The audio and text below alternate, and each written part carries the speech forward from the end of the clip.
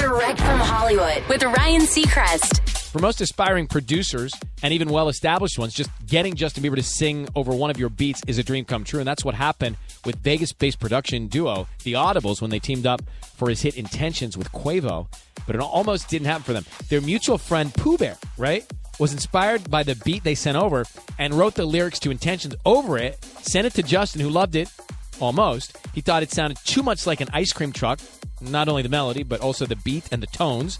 So he worked on it. There were some changes. Problem is the Audible studio is in Vegas. They were in L.A. The clock was ticking. Dominic of the Audibles tells the Las Vegas Review-Journal, we literally rushed to our friend's house who lives in L.A., reworked the melodies and the infrastructure of the record on his dining room table. We sent it right back to Justin within the hour, and thankfully he was like, I love it. Let's go. Later on, when it hits number one, low-key, a tear came out. I hugged my partner and let him know this is huge for us. It meant a lot. Intentions out now. That's Direct from Hollywood.